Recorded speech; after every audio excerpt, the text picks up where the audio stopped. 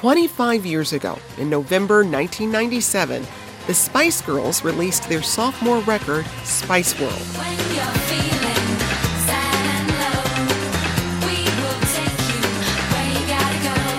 The album was a smash hit and went 5 times platinum. It solidified their position as the best-selling girl group of all time. Colors of the world, every boy and every girl, people of the world. But they're certainly not the only girl group. Say my name. If no one is around you, say, baby, I love you. If you ain't running game, say my name. Destiny's Child dominated the charts in the late 90s and early 2000s. 60 years earlier, the girl group phenomenon arguably began with the Andrews Sisters. He's the boogie woogie bugle boy of Company B. They made him. There have been more recent girl groups too, like Little Mix. This is a shout out to my ex. Heard he in love with some other chick. Yeah, that hurt me, I'll admit. Forget that, but I'm over it. And the K-pop superstars Blackpink. Pink in your area. 보란 듯이 무너졌어. The 1A Record Club is exploring the history and evolution of girl groups, starting with the Spice Girls. A 25th anniversary edition of their album Spice World has been released. It features live remixes and renditions of some of their biggest hits. I'm Jen White. You're listening to the 1A podcast, where we get to the heart of the story. We've got a lot to get into after the break. Stay with us.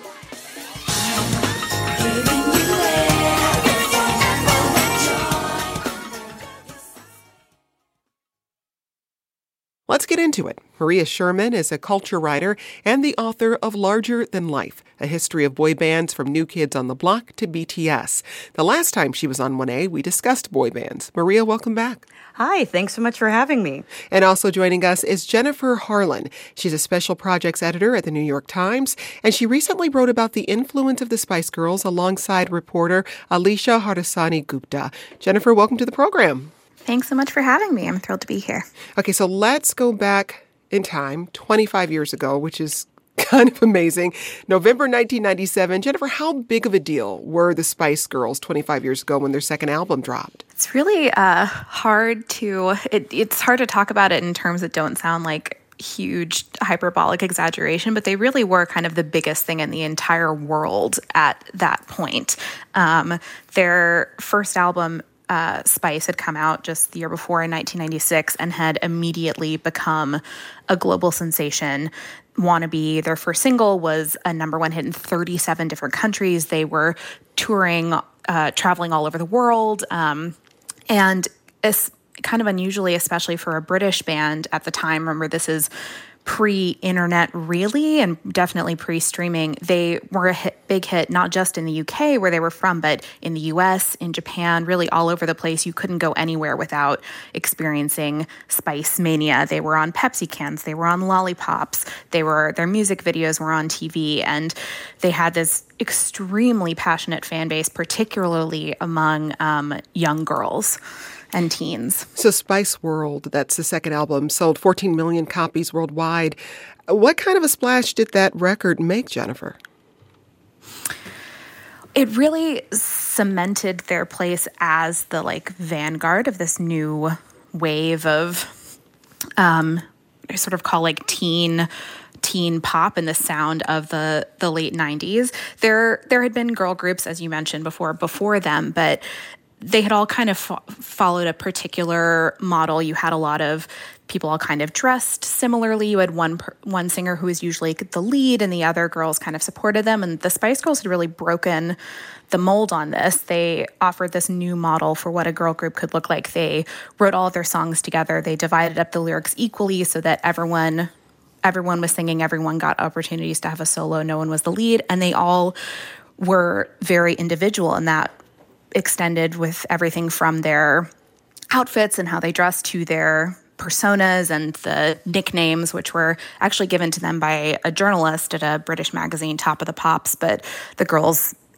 rather than being insulted by the names, which were meant to kind of belittle and make fun of them, they decided to embrace them. And so they were really offering an alternative that you hadn't seen before of a girl group that wasn't about spotlighting one person or about competition among the members, but really about celebrating the individuality of each member of the group, and this idea that you could be in a group where everyone was very different, but everyone was cool in their own way. Everyone was having fun, and there really was this emphasis on fun and friendship in their music that was different from what we'd seen before, and I think was part of what made them so intensely popular and very different from what was available in the rest of the pop music scene. Well, Maria, we're not going to just talk about the Spice Girls this hour, but also the phenomenon of girl groups.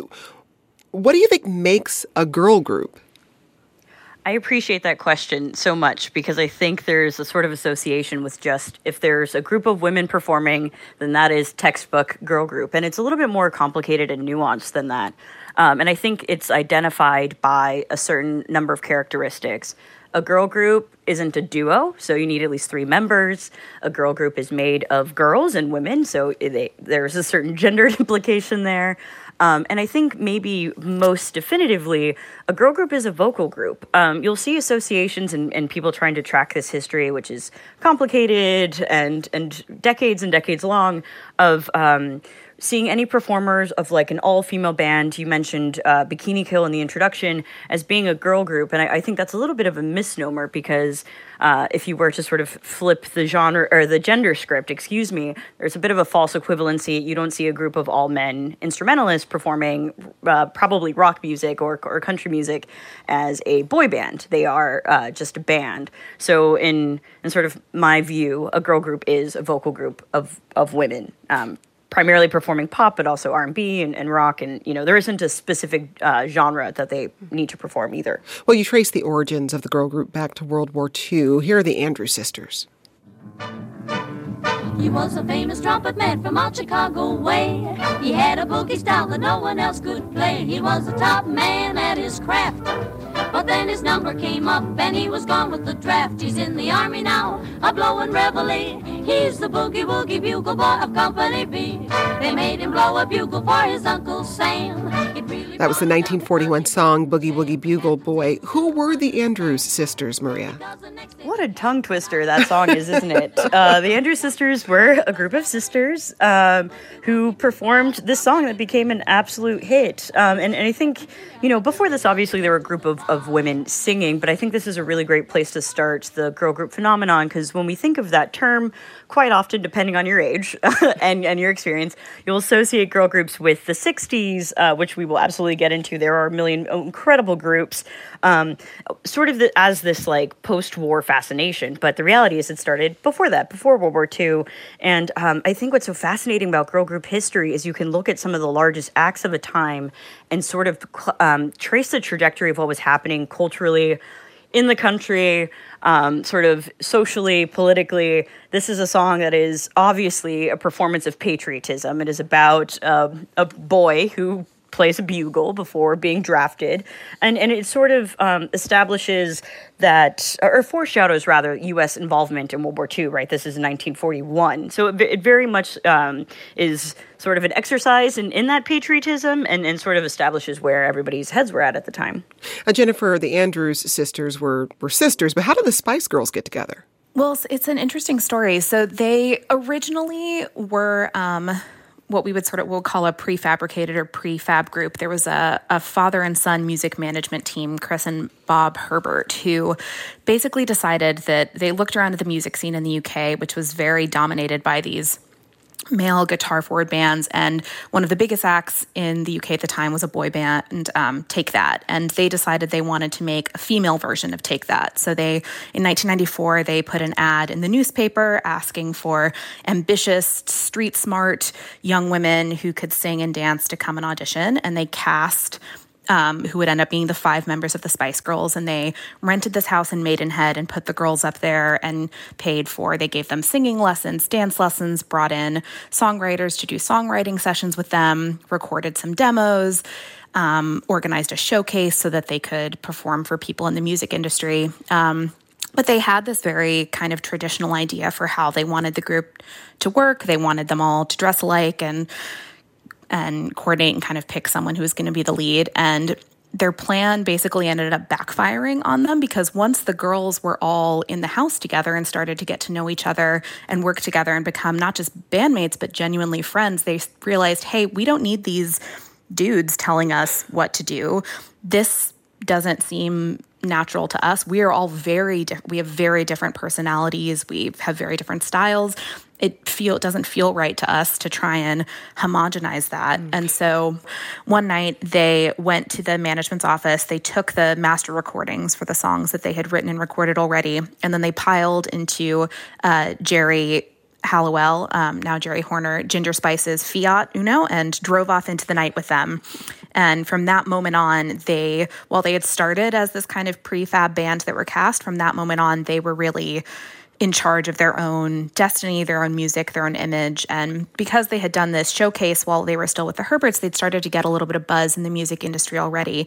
And so they were in this position where they had these great songs. They had this vision for who they wanted to be. And so they started going around town auditioning managers. And it was really important to them that they find someone who had worked with female artists or female bands before and understood, would really understand what they were trying to do. And also someone who knew not just the UK music market, but the American music market, the global music market. They really wanted to be, as Victoria Beckham would say, bigger than Persil, which was a kind of dishwashing detergent. They wanted to be not just big for a band, but big as a global sensation. And they ended up deciding on that they set their sights on Simon Fuller, who at the time was managing Annie Lennox. So they felt that he understood how to work with a female artist. And as he describes it, they stormed into his office talking a mile a minute. They sang Wannabe for him, and he was sold, and that was it. And from that moment, they were off to the races. Well, you got this tweet from Liz who says, back in high school in the mid-'90s, I loved the Spice Girls ironically. Now, my love is pure. Well, we're at a moment in time when we're re-examining how critics and journalists treat female celebrities. Here's some of an interview the Spice Girls did back in the 90s.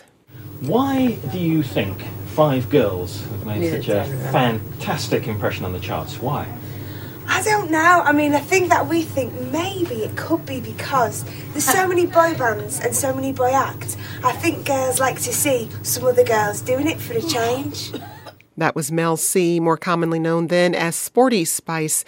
Maria, when you look back, what do you notice about how the Spice Girls were treated by the press? That they were sort of demonized and sort of spoken and marginalized simply because of their gender, and I'm sure Jennifer has read countless reviews and sort of interviews with them where you'll have a male critic sort of describing even their sort of personalities of being Sporty Spice, Baby Spice as indicative of certain male fantasies, as if the Spice Girls created themselves for men, which feels now so counterintuitive, but sort of was the reality of the situation then. The number one argument, though, and it's been mentioned a couple of times in this conversation, is that they were formulaic, that they were manufactured and therefore should be devalued for that reason. But as Jennifer has outlined in incredible detail, that there was an expression of autonomy within them that is not only uncommon for pop music in general, but like with boy bands as well. There isn't an example that I can think of as somebody who's been living in that world for so long of a boy band sort of grabbing their masters and challenging their managers in a direct way, with the exception of maybe financial abuses that went to court. So it's really sort of astonishing what they were able to do simply by believing in themselves and, talking over interviewers who were sort of unloading casual sexism upon them. And I think a lot of that also has to do with the fact that this is a girl group we're talking about and not a soloist. There's something very empowering and you're sort of able to defend yourself a bit better with other women sort of supporting you, as opposed to the sort of soloists we saw in the early 2000s, something like a Britney Spears or Christina Aguilera in the big tabloid era. Here's a message we got from Sherry in Raleigh, North Carolina. My favorite girl group is Destiny's Child. I think that was actually one of the first albums I ever got and listened to on my own. All I can think of is Bills, Bills, Bills. At first we started out real cool, taking me places I ain't never been. But now you're getting comfortable, ain't doing those things you did no more. You're slowly making me. Okay, Sherry, go on and sing that song. I'm Jen White. We'll hear more from you and our guests in a moment. Drive it all day and don't fill up the need to even come and step to me. Ask to hold some money from me until you get your check next week. You're trifling. Let's get back to the conversation. Jennifer, I want you to remind us what was happening in 1997 when Spice World dropped and what that meant for the Spice Girls' success at that particular moment in time. Well, they talked about the idea of both a sophomore album and also the movie Spice World, which the album essentially acted as a soundtrack to the movie. From the very beginning, it was part of their sort of plan for world domination. But it was also really a test for them. Their first album had been such a huge global success that there was a question, I think as you often have when a band has a really successful debut, of whether they would be able to replicate that and whether their sophomore effort would live up to the hype of the first one. So I think there was a lot of pressure on them to try and reach the same heights of the success of Spice and Wannabe. And they really did succeed in that. I mean, a lot of the songs on Spice World, Spice Up Your Life, Stop, ended up being some of their biggest hits as well. But what's also interesting about the Spice Girls is that was really the end of their height. They had this huge success with Spice World, the album, Spice World, the movie, but then by a year later, Ginger Spice had left the band. They'd parted ways with their manager, and they did release one more album after that, but it was really a lightning in the bottle moment where they were on top of the world, and then just as quickly as it had kind of come into existence, it was gone. We asked you about your favorite girl groups, and many of you mentioned the Supremes, who are also mine. Hi, I'm Julie from Venice, Florida. Thinking about girls groups, I gotta say, it's a biggie. Stop in the name of love before you break my heart. Hi, it's Ronnie from Okefenokee, Georgia. And here's one everybody knows. Baby, baby, baby, don't leave me. Ooh, please don't leave me all by myself. Thanks for those messages. Okay, Maria, I am a Detroiter, born and raised. How important are the Supremes in the evolution of the girl group? Oh, I think you should school me. I consider the Supremes to be the girl group exemplar. If Spice Girls are the best-selling girl group of all time, maybe the Supremes are the most successful in terms of legacy, of hits. When you think of Motown, you think of the Supremes. It's that incredibly delicious combination of gospel and rhythm and blues and doo-wop and pop. You see their uniform looks. You see Diana Ross. It's just, it's sort of hard to speak of their incredible influence in this movement. This is also happening, their heydays, the 60s. We think of this as the sort of golden era of girl groups largely because of the Supremes. And maybe to tie it a little bit to the boy band story, since that is my authority, I often make the case that the reason so much of the early Beatles songwriting is so intoxicating is because they sort of took a lot of 1950s rock and roll, that blunt force, and married it with the addictive harmonies of stuff they learned from the Supremes. There's a wonderful quote from Mary Wilson where she says she saw Frankie Lyman and the Teenagers after hearing Whitey Fools Fall in Love, that 1956 song that I consider one of the first boy band songs, and she saw them and she wanted to be Frankie Lyman, and of course, became much bigger. Yeah. So there's this wonderful history of like them sort of related and in relation to boy bands, but growing larger in size and having this incredible legacy. How could you not love the Supremes? Style, grace, elegance, the whole package. Well, Grammy Award-winning singer Adele is a big fan of the Spice Girls. It was girl power, and it was these 5 ordinary girls who just did so well and just got out. Yeah. And I was like, I want to get out. I don't want to get out of, but I want to get out. And it was a really important period of my life. But didn't you used to have Spice Girls parties? Yeah, on my own, and I would do. I mean, my 10th birthday was there were 5 of us, and we were all Spice Girls. But I used to do Who were you? I was always Jerry. Really? Yeah. Love that. And then she left. She left the band. It was the first time I was truly heartbroken. That's Adele speaking to late-night talk show host James Corden. We also got this tweet from Terrence who says, Spice Girls was my life and I still love the music, movies, dolls, and culture the Spice Girls created. Let's not shy away from the fact that I can't remember another racially diverse group from back then, too. And as much as I love the Spice Girls, I saw similar formulas in the K-pop group 2NE1. Jennifer, I want to first tackle the first part of Terrence's tweet about the racial makeup of the group. How unique was that at the time? Very unique. I mean, a lot of the the groups that Maria's mentioned, if you think about the Ronettes, the Supremes, Bananarama, TLC, they do tend to be racially homogenous. And so it was, I don't think it was something that the girls or the members of the Spice Girls saw as unusual at the time, but was really different from any of the other groups that were on the pop music scene then. And what do you think that meant for the music industry at the time? Did it maybe open up some thinking about what not just girl groups could look like, but what pop music and other genres could look like too? I don't know that it had sort of a very immediate kind of effect, but I think it did start to crack open that door and start to break down the kind of silos between genres that you would see in pop music, and you start to see a little bit of more of crossover between pop, R&B, rock, and that leads to greater diversity and representation of all kinds, racial and otherwise, within the music industry. And I don't know if you could say that the Spice Girls were like the band that started that, but it was definitely a part of it, especially given how visible and how popular they were globally, that they were also a group where they weren't all white young women, and they really embraced and celebrated that. Now, in that tweet, Terrence also mentioned K-pop groups. He specifically mentioned 2NE1.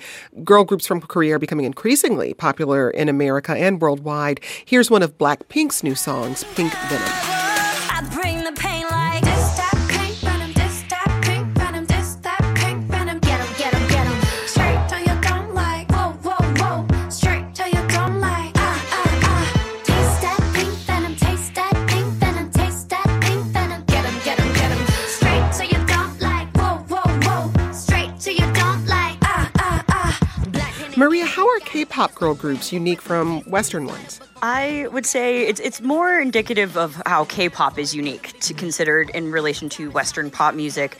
The songs are usually way more maximalist than a lot of Western pop. There are multiple different harmonies, multiple different melodic structures. But the overarching fascination, I guess, is the fact that we have a girl group like Blackpink who is absolutely massive on a global scale. And that's something that hasn't really been seen since the sort of Spice Girls, Destiny's Child era. That is not to underscore the successes of something like Danity Kane and Pussycat Dolls, and maybe more recently Little Mix and Fifth Harmony, who we mentioned earlier, but who girl group on par with this sort of massive ubiquity, more or less. They are the first girl group to be on the cover of Rolling Stone, for example, since Destiny's Child and the Spice Girls. I'd also say that they sort of appeal to a wide range of different demographics. If you go to see Blackpink, you're going to see a lot of different genders, people from different countries all over the world. And that's kind of interesting because, you know, in the girl groups of my childhood, it would be a lot of young women that they sort of appealed to. So there's certainly a shift happening there. Blackpink is fascinating because they also sort of appeal to many different people from many different walks of life because, you know, they're Korean, but they also have a Thai member, a member from Australia, a member from New Zealand. So there's sort of a cross-border appeal to them as well. And they're, you know, it's catchy hooks at the end of the day. Well, we are hearing from lots of you about Little Mix. Rewind tweeted, "Don't leave out Little Mix." And Amy tweeted, "My daughter loves Little Mix and I borrowed their music from her. She had to turn me on to them, but that's what daughters are for, right?" Well, let's listen to a song that topped the charts in the mid-2010s from that girl group, Little Mix.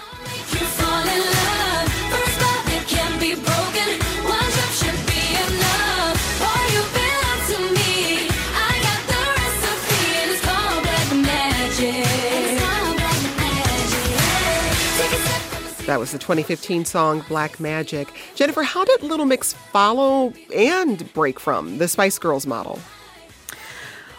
Well, they're just one of many examples of the bands that really have talked about taking inspiration from the Spice Girls, and I think particularly the fact that they are also from the UK, and were part of this Spice Girls generation that really grew up listening to them and also seeing in them a model of what a girl group and a female artist could be like. I loved that Adele clip that you played earlier because she's also someone who has talked about that the first group or band that she saw that made her want to pick up a microphone and think I could do this too was the Spice Girls. And so I think you can really see Little Mix and a lot of other artists like that, including Adele, including Sam Smith, including Billie Eilish, as part of a continuation of the kind of legacy of the Spice Girls and this generation of we've talked a lot about young girls, but also a lot of young members of the LGBTQ community who really were really drawn to them and celebrated them, and then have kind of, as they've grown up and become the next generation of people coming into the industry, have really followed in their footsteps. Maria, you were a big fan of Fifth Harmony during that same time as well. What did you love about them? I've always wanted to root for girl groups. So the fact that there was one that was sort of in our face, especially at the time it must be mentioned that they existed around the same time as One Direction, shared not management, but a record label. They were both sort of signed to Simon Cowell's Psycho Records. They were having a real success and sort of bleeding over into the mainstream pop space outside of the sort of lane reserved for teen pop performers in a way that was really exciting to see. And they also were racially and ethnically rather diverse in a way that was really sort of exciting to see. As a young Latina, I could root for other Latinas in a girl group, which isn't something that is very common in the American music market. And they also had hits, the Freelancer anthem, Work From Home, as an example. Jennifer, when you think about the legacy of the Spice Girls and Spice World, and you think about where we are today with girl groups, do they have the same cachet as they used to have? I think you've seen sort of a blurring of those lines. It's funny because Marie talked about this kind of the generational cycle of boy bands, and there hasn't traditionally been that same kind of cyclical nature with girl groups. But I do think you've seen more openness to this idea of girl groups as being like something that the music industry wants to invest time and resources in. For a long time, there was this, I think, incorrect idea that boy bands would appeal to boys because they wanted to be like the boys, and they would appeal to girls because they wanted to be with the boys, but that girl groups would never be as successful because, well, girls would like them, boys wouldn't be interested in a bunch of girls singing. And I think we've seen that break down a bit and shift. There's still more progress that we need to make, but I do think you've seen that the playing field leveled a bit more. Maria, any up-and-coming girl groups you're keeping your eye on? Yes. Well, I don't think you can call Blackpink up and coming at this point in time. Soon they will rule us all. But I think Twice is another K-pop girl group. There's so many in the K-pop arena. It's really exciting to see them tour the U.S. because for a long time they wouldn't. You would mostly see support for K-pop boy bands. In the sort of Western tradition, there is the UK girl group Flow, who remind me very much of the early 2000s, sort of TLC influence. They have the song Immature that interpolates Beyonce's Kitty Cat.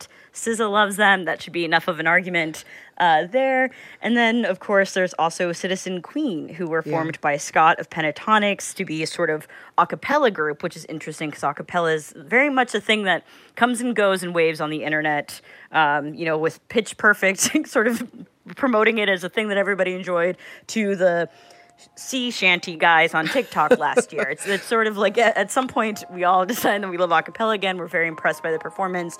Citizen Queen are some incredible vocalists. They really are. They really are. That's Maria Sherman. She's a culture writer and the author of Larger Than Life, A History of Boy Bands from New Kids on the Block to BTS. Also with us, Jennifer Harlan, a special projects editor at the New York Times. Today's producers were Jorgelina Manarea and Avery J.C. Kleinman. This program comes to you from WAMU, part of American University in Washington, distributed by NPR. I'm Jen White. Thanks for listening. We'll talk more soon. This is 1A.